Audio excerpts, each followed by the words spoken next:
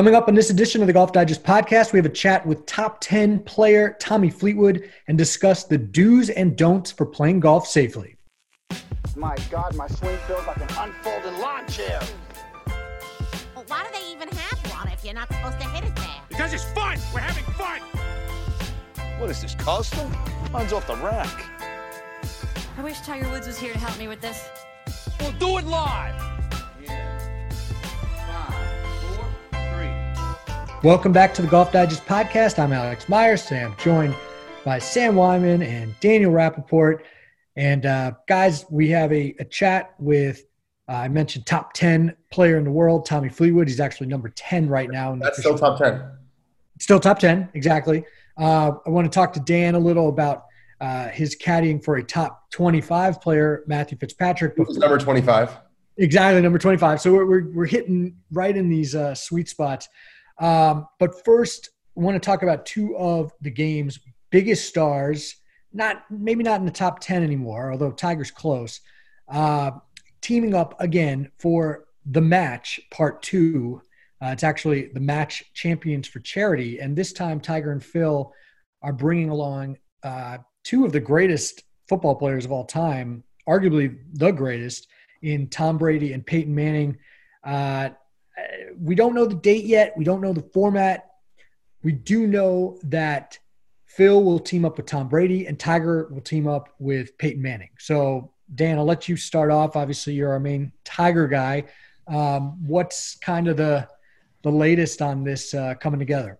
Yeah, I think it's cool that we're going to see some live golf before too long here. I think the teams were kind of a no-brainer, right? You couldn't have Tiger and Brady. Yeah. That wouldn't be much of a fair fight from a trash talk perspective. I don't know what Phil and Peyton would have to reply, but no, I think Tiger gave us his comments on this match and said that it's going to be a lot different than when he played Phil in Las Vegas. Mm-hmm. I think that match was received with kind of mixed reviews. It was ambitious. They were trying to showcase golf in a sort of a gambling sense.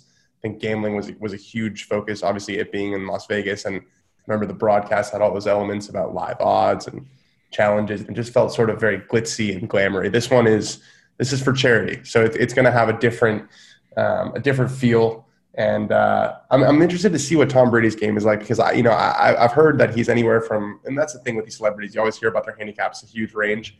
I feel like Tom Brady's going to shoot like 69. Just knowing who Tom Brady is as a competitor, I would not want to play against him in any sort of match.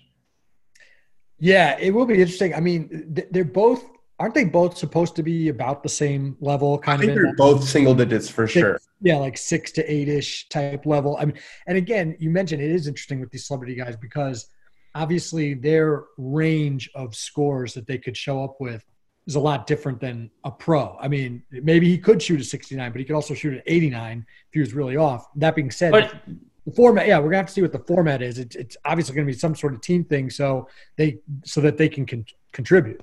Yeah, you would think you would completely favor kind of an erratic player who's, capable of hitting some spectacular shots. So there's no way they're going to be playing, rattle bottom four guys. Yeah. Like our Kristen Yost always says that's the type of player he is. He can deliver a couple birdies, but he'll shoot in the 90s, but he'll give you a couple highlights. I think, Dan, you mentioned the first match, and it had so much hype that I feel like it was almost impossible to live up to. Neither of the guys played that great. They were playing for $9 million. They were pretty, they were a little more tight-lipped than I think it was billed as being. So I think this is a chance to kind of get some redemption for that. And the fact that they're playing for charity, of course, because some people were turned off by the optics of the first one. And now you have the charity aspect. So right off the bat, a lot more people are going to be more into this and more willing to – because I didn't think it was as bad as everybody made it out to be, but people were just ready to kind of critique it. So they won't be as ready to this time. And, again, bringing the two other guys in there, I think will liven up the atmosphere a little bit. Yeah, I think it's a lot to ask two guys to carry a broadcast. And I know there were other people out there, but Tiger and Phil Phil likes to trash talk a lot. Tiger, I think we saw he's the way he competes is not very verbal, right? He's not the guy who's going to trade sort of corny barbs. It's very inward. But Peyton, we've seen from his career as a pitchman for DirecTV and a million other companies that he's obviously comfortable with the cameras. And Brady, it's not him doing his social media, but his social media is like #1 trash talk, cheeky joke account that there is in the world. So hopefully Brady and Peyton can contribute a lot. And yeah, I think what you said, the optics of two guys who have made hundreds of millions of dollars in their career playing for $9 million that realistically wasn't theirs. That wasn't some people were rubbed the wrong way about that, but this isn't for money. This is a response to something that's happening right now.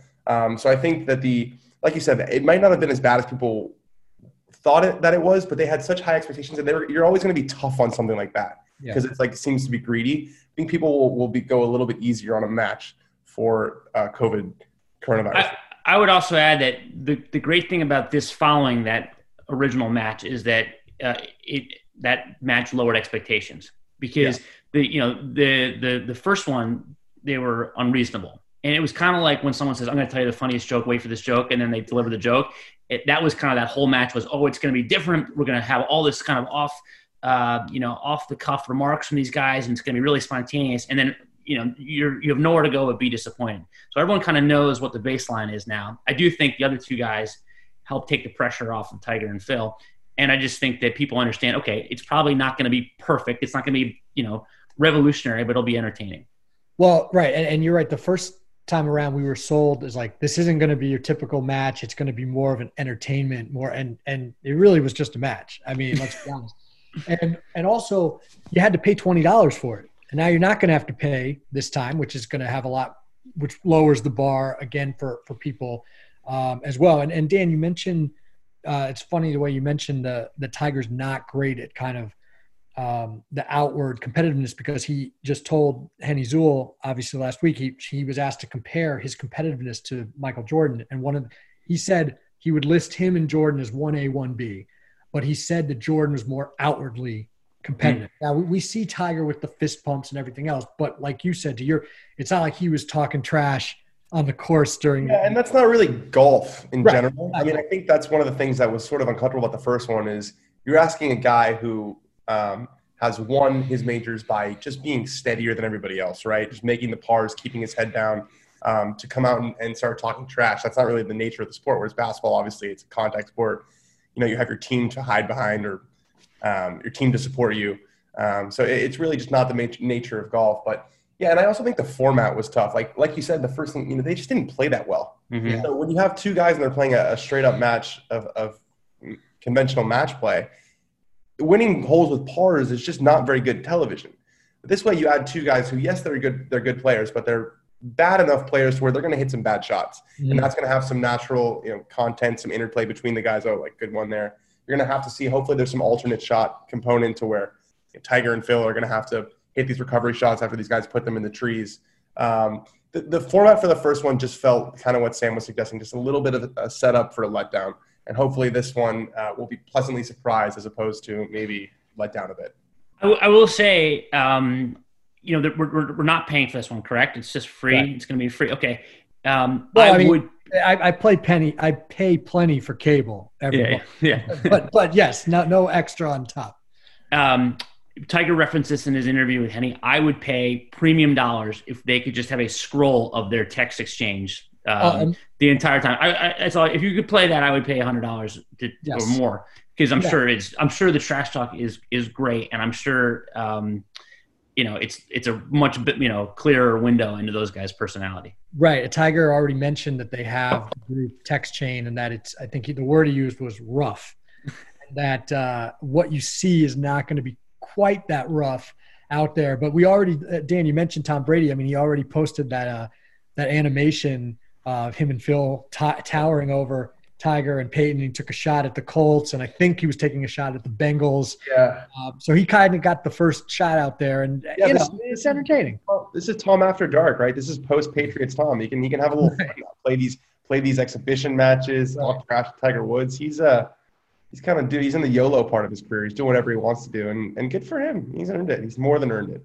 Yeah, and again, of course, the situation now is so different. The match kind of filled that void left by over a decade absence of the Skins game over Thanksgiving weekend. Now we have no golf. So everybody's going to be amped, I think, to see this a little more. We don't know where it's going to be yet. Who knows? It could come out today.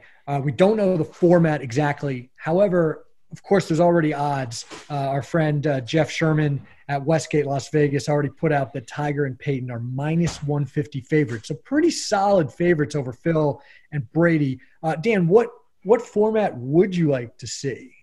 I feel like it's got to be like I don't know. I've played matches before where it's like 6 holes, or two-man teams where it's like 6 holes of best ball, 6 holes of alternate shot. Oh, get them all. Okay. Yeah, and 6 holes of some sort of scramble or 6 holes of playing your own ball. But I think variety, because I think just straight up match play, best ball, that's kind of what we saw in the first match. It just kind of gets old.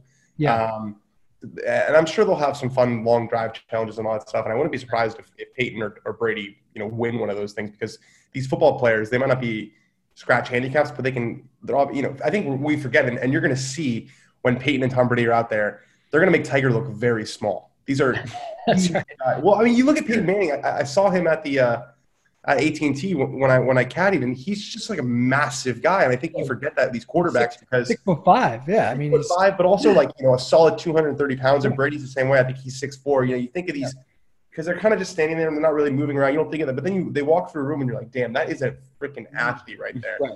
So I wouldn't be surprised if they win one of those. But yeah, I think the key is just variety, and don't try and make it really buttoned up match play match, because that's not what anybody wants. They will be getting strokes, right? Oh, definitely getting strokes. Yeah. That's the thing. I don't know how you could possibly make a bet on this without seeing handicaps. Isn't that right? And also, they playing from the same tees.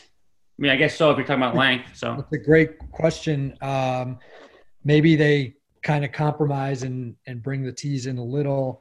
Yeah, we see. I'd like to see the Sites Cup scramble, 2-man scramble format that we get to play.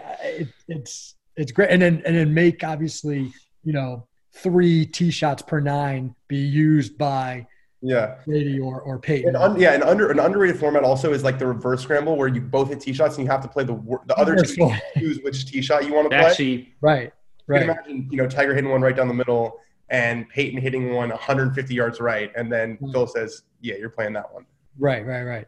Yeah, well, it should be interesting, and it's something to look forward to. And Sam, I know there's other things possibly brewing as well with other players, and there's something in Dallas going on. There's a rumored maybe a TaylorMade thing going on, and there's a few things, and I guess it's good. I mean, it gives us something other than the Outlaw Tour to watch. You can watch the Outlaw Tour on Periscope, but other than that, we got some things to look forward to. I think people are starved for, obviously, distraction first of all, but also sports, and so being able to see competitive, relevant sports and not a replay of the 2013 PGA Championship is a welcome. Welcome break. So I'm sure they'll do really well in that regard. Unless the weather is great, which could be a variable too. Right. Speaking of the Outlaw Tour, I think we mentioned him last week or the week before. I get the weeks mixed up now. But Alex Cejka, a former PGA Tour winner, he won the Puerto Rico Open in 2015. He's also a 4-time European Tour winner. He has now won back-to-back events, at least that he's played in, I believe, on the Outlaw Tour. He won something called the Parker Championship the other day. He won a trophy. It actually looked just like the Gene Sarazen trophy from one of the World Golf Championships. So the Outlaw Tour is also notorious, I guess, at ripping off trophies.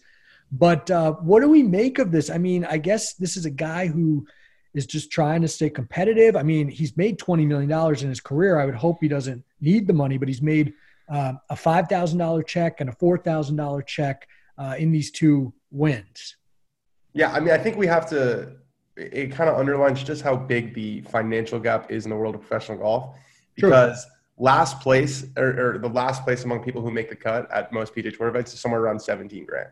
So you'd have to win 2 more tournaments to equal what a T72 at the 3M Open would win. But no, yeah, I think he's 40. He turns 50 in December. So if you want to get some U.S. Open 2021 U.S. Senior Open futures, Alex Cejka's got to be in the top 5. Exactly. I know. I'm wondering, it's like, oh, he's getting sharp for the senior tour. He had played a few PGA Tour events earlier this year. And I mean, I hate to say it, but you never know. It's possible that he turns 50 before pro golf comes back for real. So let's hope not. But yes, let's hope that's not the case. But he could be ramping up for life on the PGA Tour champions. But I mean, Sam, I don't know. Would you have a problem? Do you think if you're these other guys playing and actually, Dan, your Northwestern buddy Dylan Wu has been figuring prominently in these tournaments as well. So these are obviously they're getting better fields than they're used to getting. I mean, on one hand, yes, he's taking money out of other guys' pockets because he's not presumably a regular on this tour or a guy who could be playing at a higher level for the opportunities were there. The other way of looking at it is he's in some ways legitimizing the level of play on this tour. I mean, if a guy who's had success at a very high level, almost won the Players Championship we just mentioned before in 2009. So he's a legitimate player. So if I'm, an up and coming player and I have to say I'm playing in an event against a bunch of no names, that's one thing. Or I'm playing against on a tour where it's a guy who's had some success on the PGA Tour. That's meaningful. Yeah, for sure. And I wasn't kidding before. They have been. I don't know if they were periscoping Alex Checo, although I wish they were, because he had, one of the wildest rallies ever. He was down 6 shots to someone named Tommy Olson, and with 6 holes to play, and he went birdie, hole-in-one, birdie, eagle. So he went 6 under on a 4-hole stretch to get into a playoff, and then he won. So that would have been pretty cool to see if that had been on Periscope. That being said, the Outlaw Tour, the day that they were pushing this Periscope unveiling, at the last minute, they said they were only going to be showing 1 featured group instead of 2 because one of the guys who was going to film it was too hungover and didn't get to the court. So, I mean, the Outlaw Tour is kind of a thing right now. The hangovers, like coronavirus hangovers, are just it's a different level of dark. It's like deep down, like why did I do that? I wasn't at a party. I wasn't at like a bar. So it's a little tougher to call in, I would think, and say, hey, I'm just a little too hung for this. One thing about the Outlaw Tour, it's amazing the range of people you get in this. So you get Alex Checa, a guy he's a PGA Tour winner.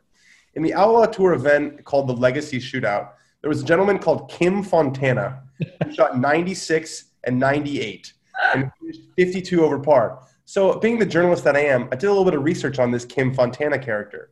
He's 62 years old, and he plays the Golf Channel Amateur Tour, and his scores on that tour, 99, 90, 92. Oh, my goodness. That's like a 17 handicap, which is, I don't know if he likes, like, is he sadistic or he just likes embarrassing it, but he paid money to play in this event. They pay a lot of money to play in these events. Hundreds. That's where the prize money comes from. It's basically just betting on yourself. Exactly. And then he shot 96 the first day, and he decided, I'm going to come back, and then shot 98 the second day, and he made a 9 on 18. He almost beat his 96 if he had only made a 6 on 18, but he made a 9. I thought for sure you were going to say that his Golf Channel amateur scores were all like in the 80s or high 70s. And and as soon as he kind of went under the lights of an actual professional event, he fell, the wheels came off. So that's actually an interesting take. He actually performed pretty well for himself. Yeah, I was going to say. It was a professional event, so he's a pressure player. And that was one of the events with the live, he could have been caught on Periscope. He knew the cameras were rolling. So, I mean, kudos to him for breaking 100. Shout out to Kim for your back-to-back pars on 10 and 11. That's impressive to shoot that high with back-to-back pars. Dan, I wonder, switching gears, and we've talked about this before, but was there any sort of celebration when you guided Matt Fitzpatrick to making a cut at Pebble Beach? I know it was a little hairy there, and he needed a bit of a rally too to make the cut. So was there any celebrating going on that night? Yeah, the celebration was called me Googling 2019 AT&T Pebble Beach Pro-Am payout and seeing how much I was morning. Right.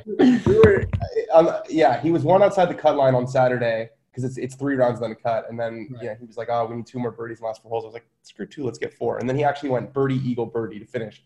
And so we're tied for 20th going into Sunday, and I spent at least 2 hours doing all the math on how much money I would make with each finish. And then it was a super windy day on Sunday, and we played the first 8 holes in even par, and the 8th hole at Pebble is a famous hole, super difficult hole. Got through that one with a nice 2 par. I'm thinking, all right. I look at the board, we're like T14, and in my head I'm like, ooh, we could get some real money here. Yeah. And then absolute disaster the rest of the way in. and he finished T60. And if you look at the video that went up with the post, we made a little video of the week. The night before, he goes, winning's out of the question. This is Saturday night. We're talking about the strategy for the next day. He's like, this is, winning's out of the question, but, you don't want to go, balls to the wall because T20 can easily become T60. And what did he finish? Literally exactly T60. That's amazing. When you were out on the course, because everybody should check out your story, obviously, that's on leading our site right now. Were you able to whip out your phone and kind of take notes and kind of remember what was going on, or what was your kind of note-taking thought process? Yeah, phone was in the bag, boss's orders.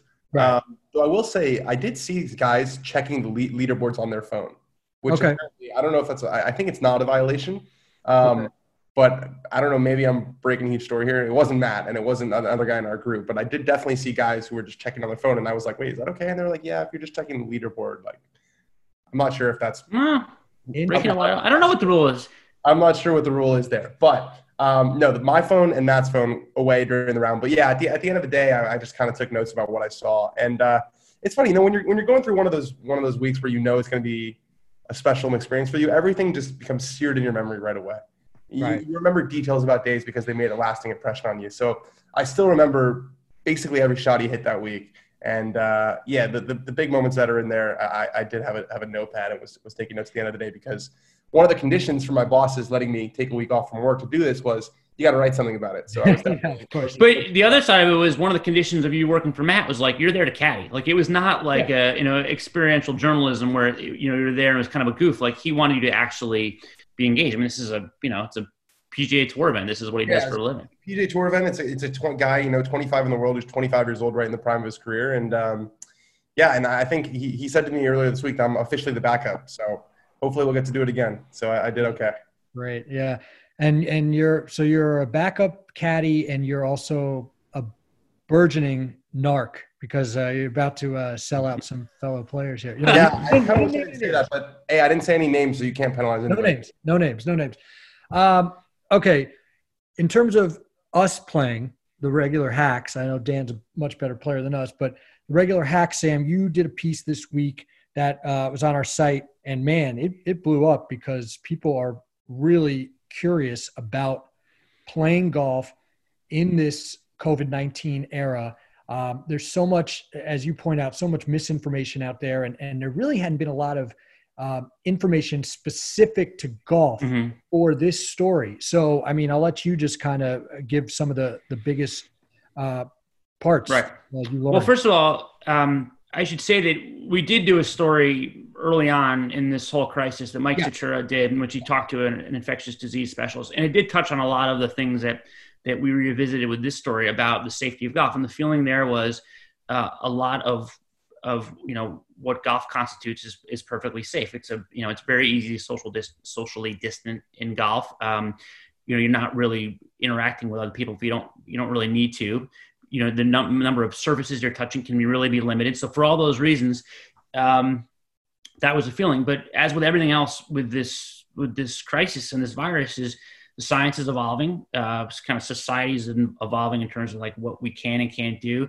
And there was still a lot of kind of information floating around about, what is kosher and what's not. Like, this whole thing about not touching flag sticks or having styrofoam cups in the hole so you don't have to reach deep into a hole to get your ball, which might be a way to contract the virus, and feeling about carts. So we reached out to three, pretty serious infectious disease specialists. These are not just golf guys who we wanted to kind of validate what we wanted to hear. These were guys who are monitoring this and sort of setting guidelines on a much bigger level about golf and what they know about golf and some of the things that you confront in golf. And I will say this, I worked on the story with Mike Johnson and Mike Stachura, and the takeaway overall was very reassuring to those people who are worried about playing golf and whether it's safe. That said, I would argue it's so reassuring that I think we worry that it would give people a false sense that it's like carte blanche to just go back to playing golf as normal. And there was a lot of debate between the three of us about that tone that we strike, because we are really mindful of the message we're sending. There's a lot of debate about, the place golf has in this during this period, and just the overall idea of returning to normalcy in general. Never mind playing golf, but going to a bar, going to a restaurant, going to the beach. Like you're seeing these, photos of golf courses of beaches in California. And so there's a lot, it's a really fraught area in general. And I think we struck the right tone. And, again, I'm happy because I feel comfortable playing golf, and I'm also really mindful of, it's like life can't be perfectly normal for a while. What is the one thing that we actually absolutely need to avoid? Is there anything special besides social distancing, besides not touching the flags that would be surprising? Yeah. I mean, I would say like, it's rather than talk about what you can't do, I would say going to play golf, walking, and not shaking hands. I think you can feel pretty comfortable about that. I would say carts, both, there's a little bit of risk with carts. So probably best to avoid, or definitely best to avoid right now.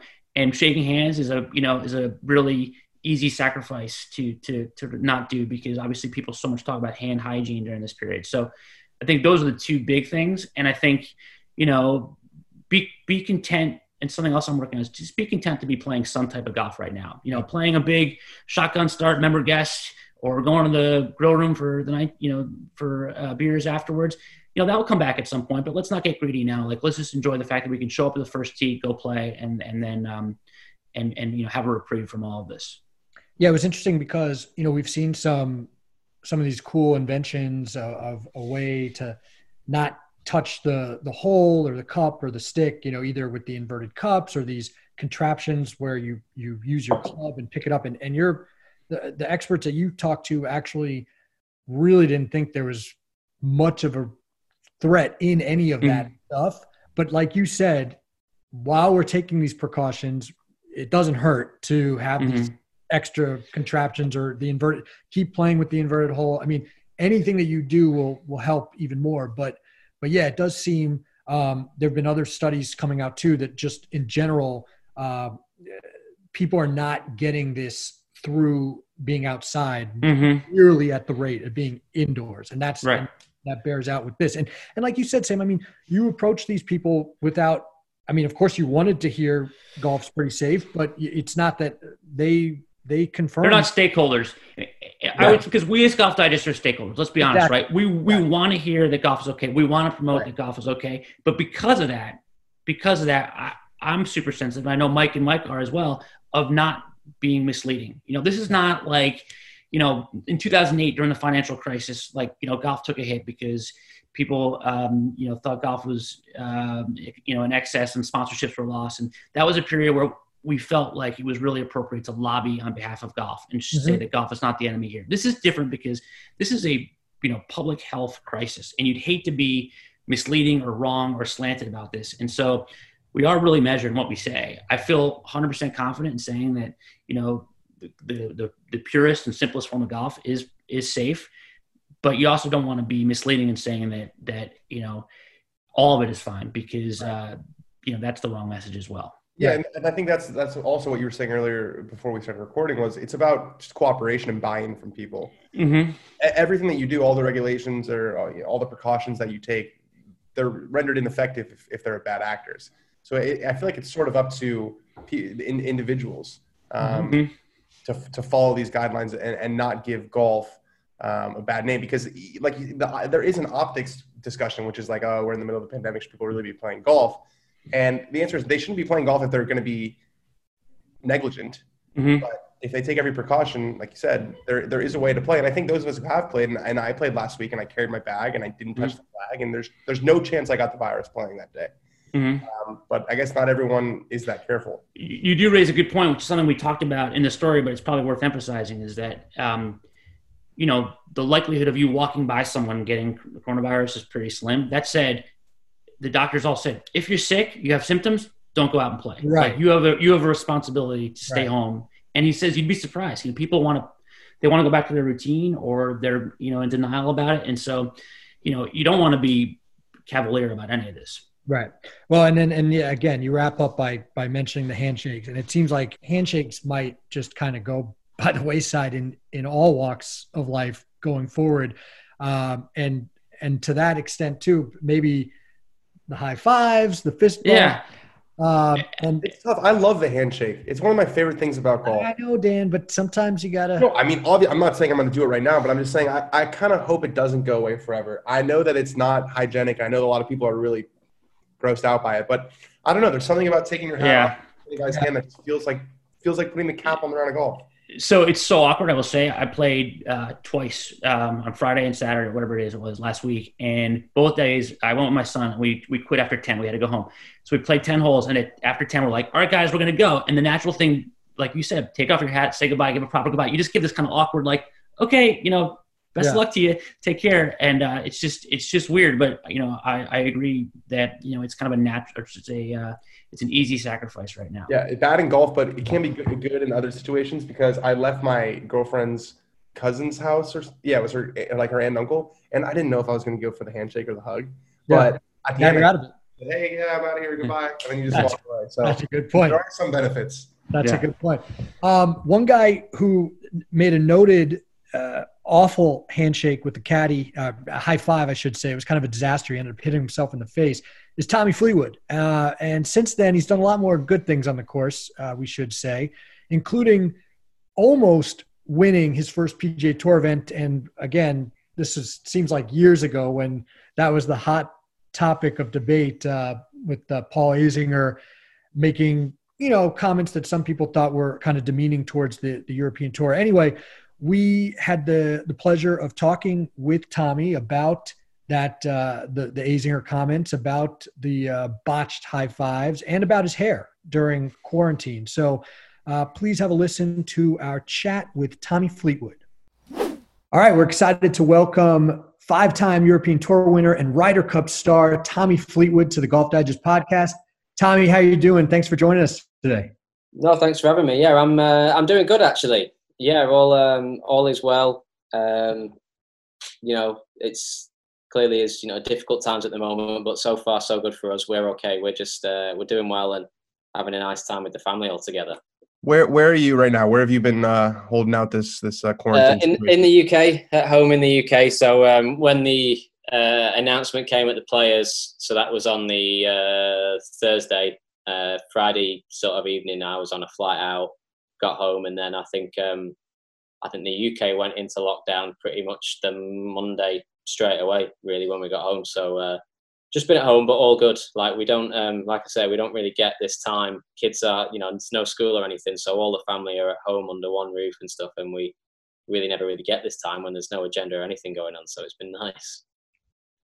What I think people want to know, what's the hair situation like for you? It looks like you got a pretty full beard. Everybody here is struggling what to do, but you're used to the long hair. Well, yeah, I mean, it's not great. I was just saying before, like maintenance levels have been low, and I'm sort of at that stage where it needs I think I'm going to give it a little trim because it's just sort of, I think I've gone too far now. So I was contemplating at first. I was thinking maybe I should just go the whole time and see where we get to. And maybe I still will. I change my mind on an hourly basis whether to go with it or get rid of it. But at the moment, it's still here. Well, it's always fun to look at old pictures of you before you had the hair and the beard. Yeah. I'm wondering, was that a conscious decision? Hey, I'm gonna grow this out. I'm gonna rock a beard because look, I mean, the whole he looks like Jesus thing. That's usually just a lazy trope that people say to anybody who has long hair and a beard. But your long hair and a beard legitimately does look. Yeah, I've kind of got it. I think originally maybe it was something I subconsciously thought I'm that ugly. I'll try and cover as many facial parts up as possible. But genuinely, I think there was somebody did I do love. I think whenever it was a year ago or 2 years ago, somebody shouted out "Fairway Jesus," and I've actually like it. I'll embrace that nickname. Worse people to be compared to than Jesus. There absolutely is. I mean, my powers are nowhere near as good, but I'm working on that in the golf world. But somebody did a painting, it was like an acrylic painting in I think it was Dubai or somewhere. It's for the tournament, and I looked at it and I was like, I've never really seen it before, but that's a joke. How much? No, it's real. It is actually real, but then so every night now. So our son Frankie is he's 3 in September, so he's he's past 2.5 now. But every night he wants to read a few books, and he's got this like children's Bible that's got pictures in it and stuff. And originally we're reading through the stories, and he looks at pictures, and he's like camel and sheep or whatever, and turned to Samson, and he went, "It's Dada." I mean, genuinely, like you got two biblical characters now that you look like. So Samson or Jesus, I don't know. That's pretty good. You mentioned obviously getting more time to spend with the family. Is there anything else during this past month that you've picked up or that you've spent more time doing than you thought you would? I've done less things than I thought I would. Like I've having the time to read or listening to audiobooks, I'm really enjoying. I would say watching past sporting occasions I'm enjoying, which we don't really get the chance to do, because you're on the road so much and you're playing so much. When you're not, you either don't really watch the TV or you're watching what's happening currently. And actually watching sort of some past events I've really enjoyed. Right. I tried cooking once. I said early doors to my wife, I said, maybe, this is my time. Like I can just sort of mirror you and I can learn to cook with you and stuff. And we tried chicken Milanese day one, and it wasn't that it wasn't great afterwards. I just didn't really enjoy it. So I thought, nah, it's not for me. Quite a bit of work. So, well, yeah, I thought this, when people say they like watch cooking programs and stuff and they enjoy it and it takes their mind off stuff, I just didn't really get anything out of it. So I'm in the same situation. My girlfriend's a big cook, and I said, I'm gonna trail you. I'm gonna learn, and then it's like, yeah, when they have to start handling the raw meat too, that kind of freaks me out. I like it when it's cooked. I like the end product. Right. Like that's what I like.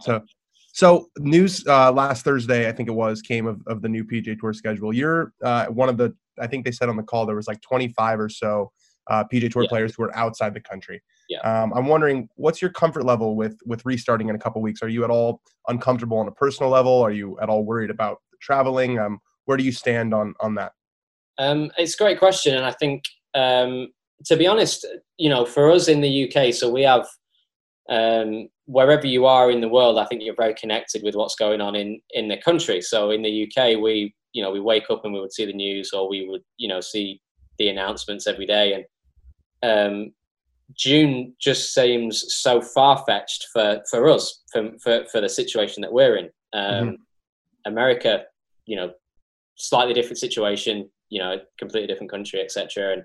And whether I don't know whether the word's comfortable or not.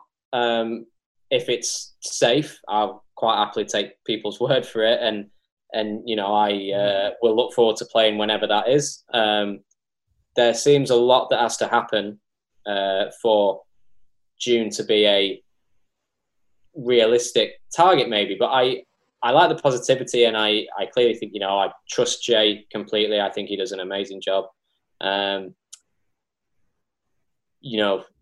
My honest opinion, and maybe we're sort of so involved in the UK because we know nothing is going to happen in the near future. I think June does seem early, and whether it would be, the likelihood of somebody still catching it, which is pretty infectious and pretty strong, still there, pretty likely. There's a lot of testing that would have to be involved, and then on a week-to-week basis, I think probably more so is I kind of, so I can see playing, maybe, get a week in, but the fact that it goes back to back to back to back, and there be no kind of like settling period, and whether, somebody might get it and show a symptom in 2 weeks or something, I feel like maybe that's over realistic. But at the same time, if we're going to play golf, I'll be excited to play, and hopefully all will be safe. Sure. How obviously the first 4 events are planned to be without fans. A, how different would that be? And then B, there's been talk of no fans at the Ryder Cup, which seems like a totally different thing. What can you even imagine that situation? Yeah, tournaments. So the tournaments without fans, I think is fine. I sort of grew up playing Challenge Tour in all kinds of different countries, and we quite often played with not many people. Not huge crowd in Kazakhstan. Yeah, there you go. Kazakhstan, there was actually a few. Sorry, Kazakhstan. So, there was like 30 at Kazakhstan, so there's a few more there. But there's like, so I can see that. We did it in Japan. I think, I actually don't remember. I think Rory mentioned we did it at Aronimik, and I don't even remember playing with no fans there, but it's not too bad. You're so in your own bubble when you're playing, so it's okay. But I think the Ryder Cup is a completely different ball game, and there's two sides of looking at it. On the one side, like the Ryder Cup, I do think it's the biggest sporting occasion in the world whenever that comes around every 2 years, and I think the Ryder Cup to be a sort of a torchbearer for times turning and for a positive sort of changing of the winds, and we're moving forward and the Ryder Cup is on, and I think it would be a great lighthouse for that. However, playing it with no fans just seems. I've only played one, and it was an incredible experience. Yeah, you did decently well in that one. I did okay. The fans were on our side, so maybe if it was, pick this one, this might be okay.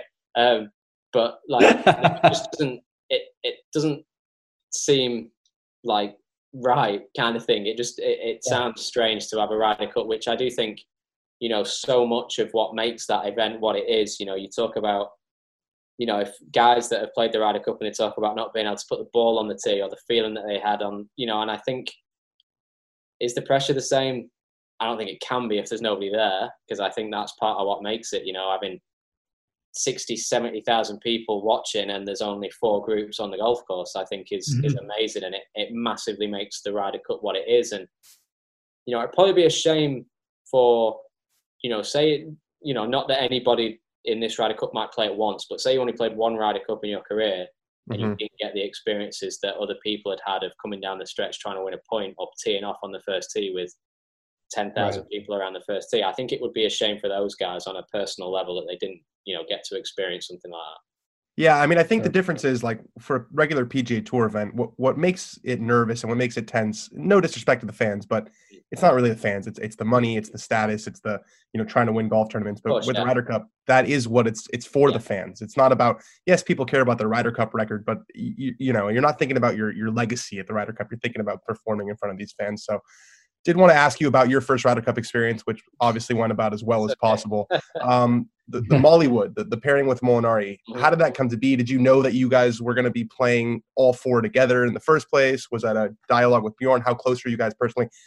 Give us the sort of untold story of Mollywood. Everything.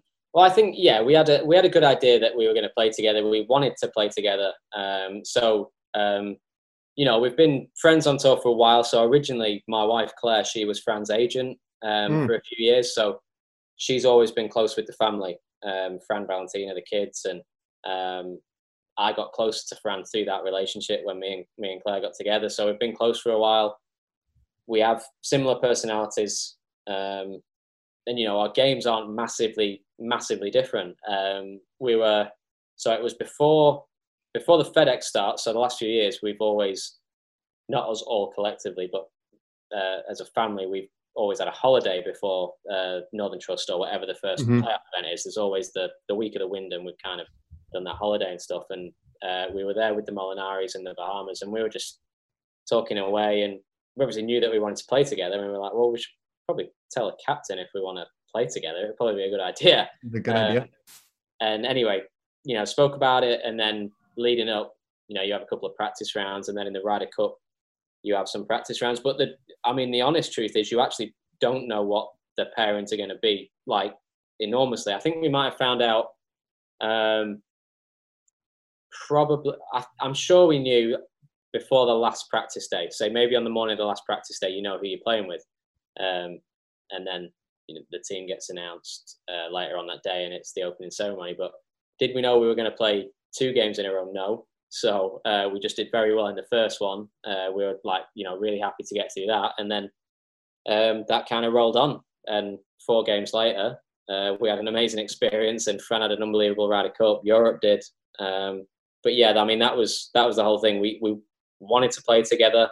But if you don't play well together, you're not gonna go out again. So we just got on a roll. Cool. How did that infamous video come about afterwards with you two, the celebration video? Yeah, so Gibbo, who is in charge of social media content and stuff for the European Tour and the Ryder Cup, he had this idea, spoke to us and he said, we want to do this video. But, as the night goes on, you kind of forget about it. So, however, I think somebody come and got me at 1 in the morning, 2 in the morning, whenever it was, and said, we're going to go do this video. And this was right afterwards? This was... 2 a.m., something like that, 3 a.m. 2 a.m. the Sunday of the Ryder Cup. Yeah. Wow. Yeah. So wasted no time. No, wasted no time, and probably not as sober as we looked in the video. I'm not sure. So wanted to ask you about a couple scheduling things. So I know that you're one of these guys who plays both the European and the PGA Tour, and you probably had some sort of schedule planned at the beginning of the year. I'm going to be in the U.S. for this chunk, Europe for this chunk.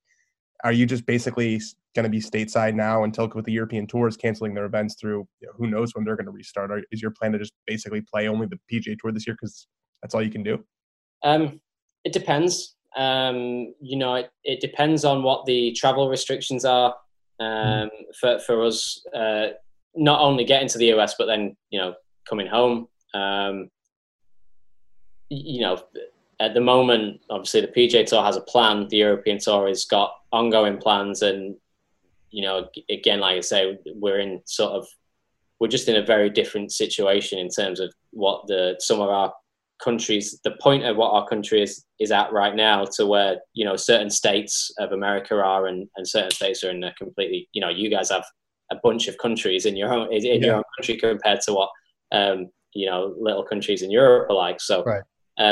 So it's obviously harder sort of manufacturing a schedule in Europe, but I think I spoke to Keith a couple of times, Keith Pelly, and they've got ongoing plans that are looking more positive, and we'll see what happens. I think I kind of want to make a plan, but at the same time I keep telling myself not to be too stiff about it, just kind of see where we're at, and it's gonna, whatever happens, it's gonna have been a very, very strange year this year. And I think whenever and wherever we get to play golf, I think just appreciating it and enjoying it. And of course, at the end of it, you might have won a major or two. You never know, and it'll be an amazing year. So tick them off real quick. Exactly, you can tick them off very, very quick. So I think it's like you've got to find the right balance of sort of planning and preparing, but and being motivated and ready when that time comes for these massive events, but also just kind of not putting too much pressure on yourself, or just being a bit looser about it, and just at the end of the day, when golf happens, it'll happen, and wherever that is, I'll hopefully be there and playing. Well, before this all happened, you were playing very well. You had a close call at the Honda. I wonder, do you put more pressure on yourself after you have such a close call? And also, we obviously have to ask you what you thought of Paul Azinger's comments and that tour comment, and how quickly were you told about that after you came off the course that day? Yeah, so whenever for me, I always feel like when I'm playing well, I can have 2 or 3 good weeks in a row.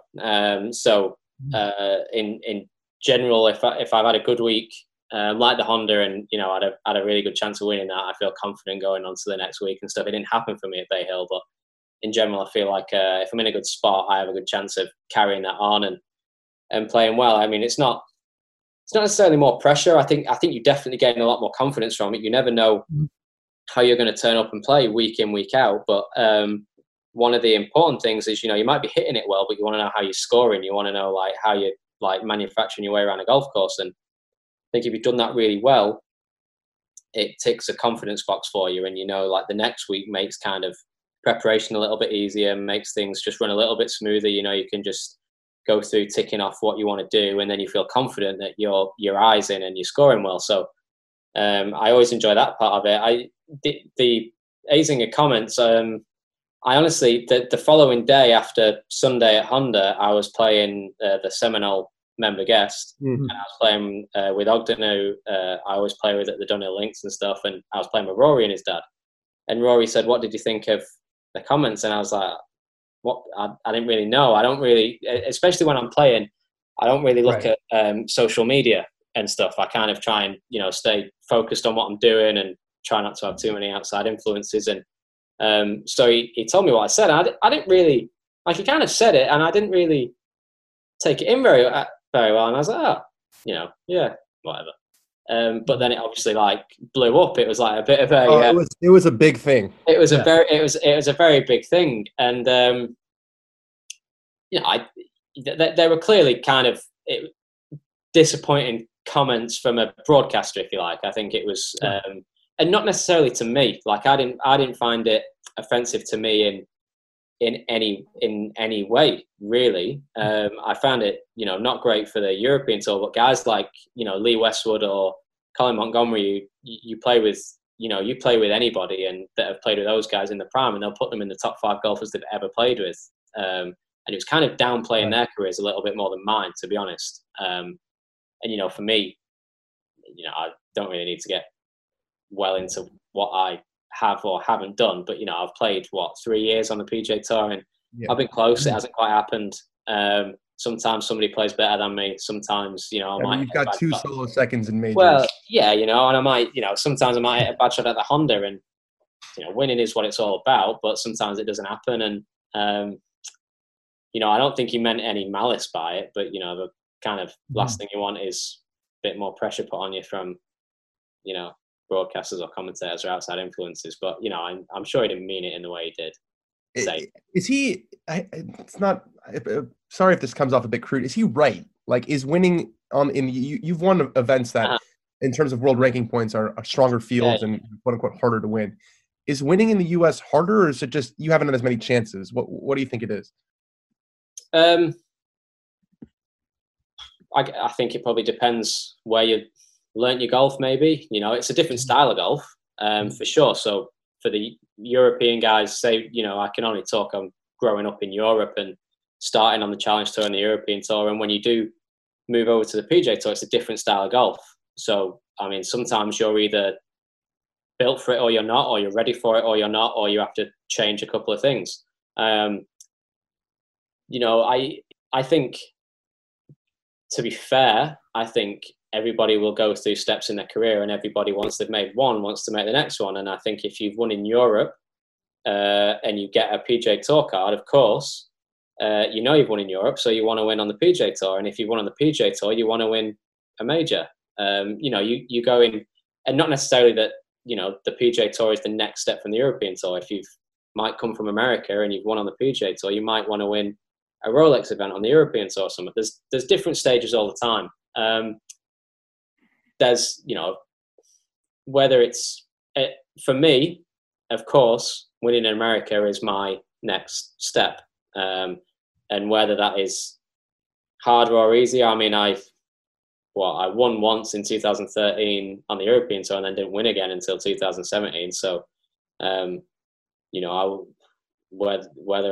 I wouldn't say I'm like the most prolific. I'm probably not going to win 82 times. But you have to get really hot. You have to get really hot. Yeah. But hopefully I'll have my time where I do win in America. And I think hopefully I've answered the question well. You go through different stages. For me, my next step is winning in America. For other people, that won't be their next step. Whether it's harder or easier, it's harder if you haven't grown up in America, maybe, because you're so used to Europe. Golf is golf as well at the end of the day. So, wherever you are, if you're, good, it's probably the same. But for me, on a personal level, that's what I feel. Cool. Yeah, if you shoot a 63 in the final round at Shinnecock, you can pretty much play anywhere at a U.S. Open. Thanks, I didn't Tommy. win that one either. You what? Didn't win that one either. I know, but come on. Is that the best round of golf you've ever played? Because I watched you that back nine. I was following you, and that's some of the best ball striking I've seen, probably ever. Yeah, I was playing good that day. I did wait. I think it was Saturday was a really hard day that week, and I think I was out second to last or something on that Saturday, and just really struggled. Had a triple bogey on 10, and I was, finished with a few pars, which was great, but it was such a hard day, and it was disappointing walking off the course after that. But I think I woke up in the morning and said to my caddy joking, let's go for Johnny Miller's record today, or it's something stupid, but those things never come off. And then before you know it, but the way I played, definitely when you're on a hot streak, I think there always comes a point where you, especially in a major, where you stop riding the wave and it becomes a very realistic possibility that you're going to win one or you have a chance. And for me, 15, 16, 17, 18, the way I hit the ball and like the shots I hit was like, I was, very, very proud of those like 3 holes where it does go from, we're having a great round to come on. Like that long iron you hit into 18, I think it was a 4 iron. I don't think Jesus could hit that shot. That was very good. That high draw. It was a good job. It was a high draw and not high fade. It suited me a bit more. And but there you go. You mentioned your caddy. I know we got to let you go, but have you guys worked on your high fives since the Mexico fiasco a few years back? I kind of like to relax when I'm done on the golf course, and he was still a bit pumped up, and I let that one get away from me. I didn't have any force in that high five, but we're getting better. Okay. Awesome. Well, Tommy, thank you so much for joining us today. We appreciate it. Good luck with the hair decisions and everything else. Yeah. Hopefully we'll see you out there soon. Posted. All right. Thank you. Thanks, Take care, Tommy. Thanks. See you guys. Thank you. All right. Thanks again to Tommy Fleetwood. Obviously, we hope to see him out there sooner rather than later, hopefully with that June restart. And speaking of which, our Joel Beal did an interesting story. I know there was reporting by others involved, including Brian Wacker, about kind of what the PGA Tour will look like when it returns, because it is going to be a scaled down version. Correct, Sam? 100%. I mean, I believe the first 4 are definitely going to be without fans, or the first few. And it's funny. It's like what we talked about with golf earlier about, playing golf and sort of recalibrating what we can do. This is sort of the same thing, but obviously on a much grander level, which is that you want to have the core elements of a PGA Tour event, which of course is, 144, 156 players keeping score and whatnot, but everything else kind of needs to be reconsidered. So the number of fans, no pro-am, how many TV people are going to be there, how many volunteers. It's just a really difficult equation to figure out right now. And they're trying to do it where it's a tournament that has, competitive integrity, that, means something, that is entertaining to watch on TV. And obviously first and foremost is safe. Mm-hmm. And it's still ongoing. I think Joel, Brian Wacker, and Todd Leonard, who worked on it, did a great job of kind of digging into all the different questions, but it's we're all hoping it succeeds, but it's challenging.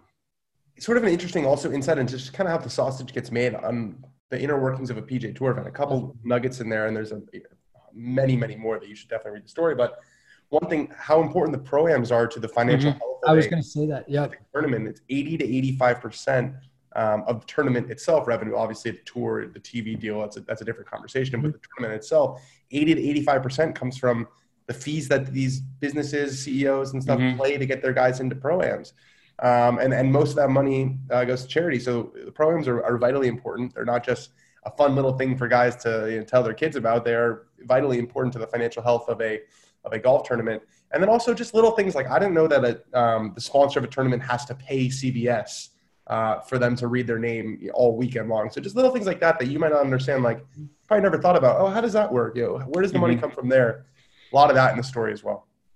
Yeah, the pro-ams, I think the casual fan would say, so what? That doesn't affect me. And yeah, it doesn't affect you when you're watching Thursday through Sunday, but it affects these tournaments. And these tournaments, at least in the beginning, are going to try to do this without that money coming in. But I don't think that would be a long-term solution based on how much money that is made, and especially for those communities and the charities that these tournaments benefit. So, again, it's not like they're just flicking the switch and everything's coming back normal.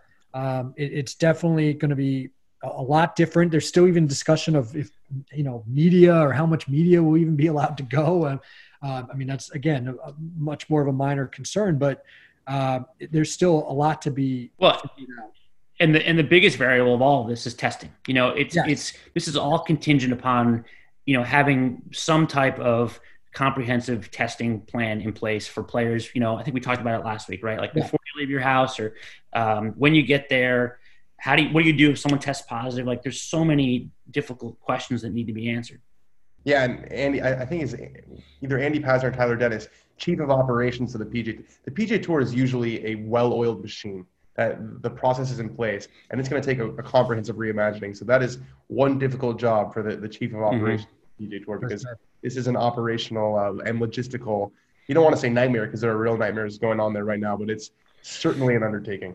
Of course. Well, anyway, it's at least exciting to talk about PGA Tour, talk about the match, talk about hopefully some golf coming back starting in May and then into June. And again, like Sam said, there's a lot still contingent on testing and everything else, but hopefully we're getting a little closer, and hopefully everybody out there is holding up okay. And we'll keep coming to you, and we appreciate you listening. Thanks again to Tommy Fleetwood for joining us. Thanks to our producer, Greg. As always, please subscribe to us on Apple Podcasts if you haven't done so already, and check back next week to see who our guest is.